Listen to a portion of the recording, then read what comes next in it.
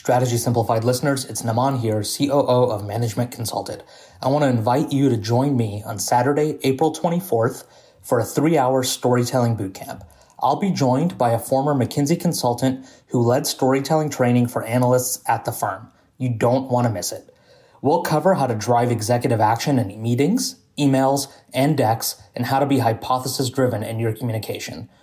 This training will absolutely transform the way that you communicate internally and externally at work.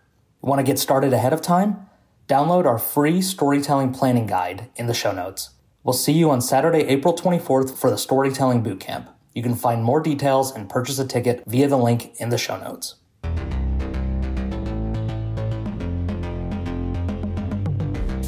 Today's topic is women in leadership. And this one is really near and dear to my heart because I find that most of the messages around women in leadership have subtext. The subtext is either be more like a man or you're doing really badly. And I think it's incredibly important today to focus on 3 of the things that women do to hurt themselves in the workplace and 4 that we can do to more effectively tweak how we're perceived. Why does this matter to me?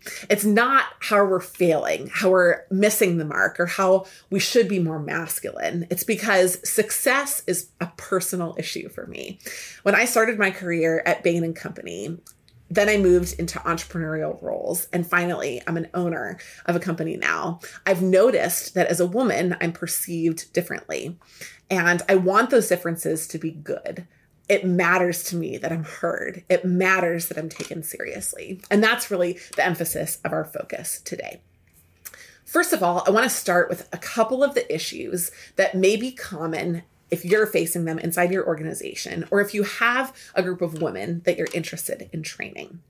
First of all, the baseline of this research comes from a woman named Carol Kinsey-Goman.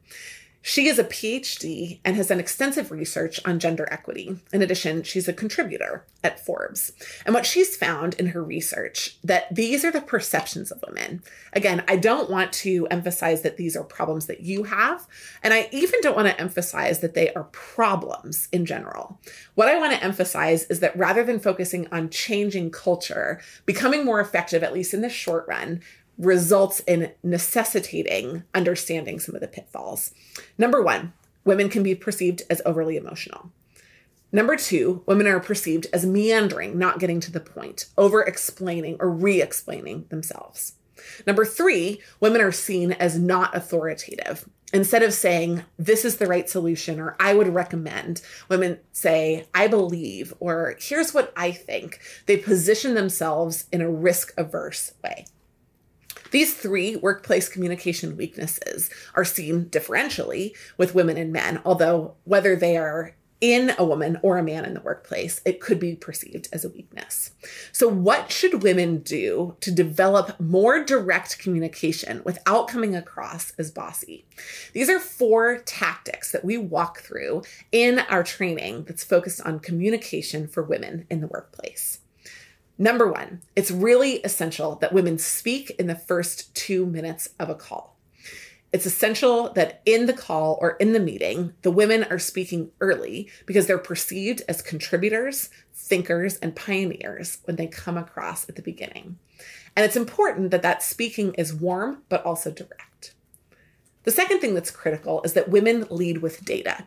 One of the most important insights that I gained from our women's group, which was active and powerful while I was at Bain, not only did we meet frequently, but we met in transformative ways, is that one of the women partners shared that how she led differently from her male colleagues was that instead of beginning meetings with chatter and communication, she started off with data and wove in chatter and communication later.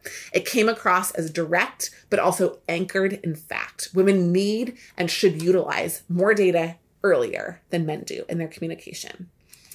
Number 3, it's critical that women ask questions and let them linger.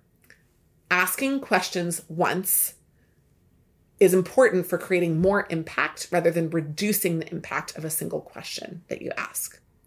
And 4, finally, women need to close meetings with clear next steps that are balanced. What do I mean by that? Rather than saying, here's what I am going to do alone, women need to create vision for everyone who's in a meeting. So rather than saying, here's what I'm going to do, they would say, here's what we agreed on. You can do this, you would do this, and I will do this. So they're balancing out the ownership. Otherwise, women can have a tendency to take on more administrative and tactical tasks, therefore rendering them less powerful inside organizations. If you're interested in training women inside your organization, either through a women's group or another initiative that you're pursuing, to become more effective direct communicators without being perceived as bossy, I would love to help. We have a great training at Management Consulted, and you can find more on our website at managementconsulted.com. We'd love to help you and look forward to hearing from you in the near future. Thanks so much for joining.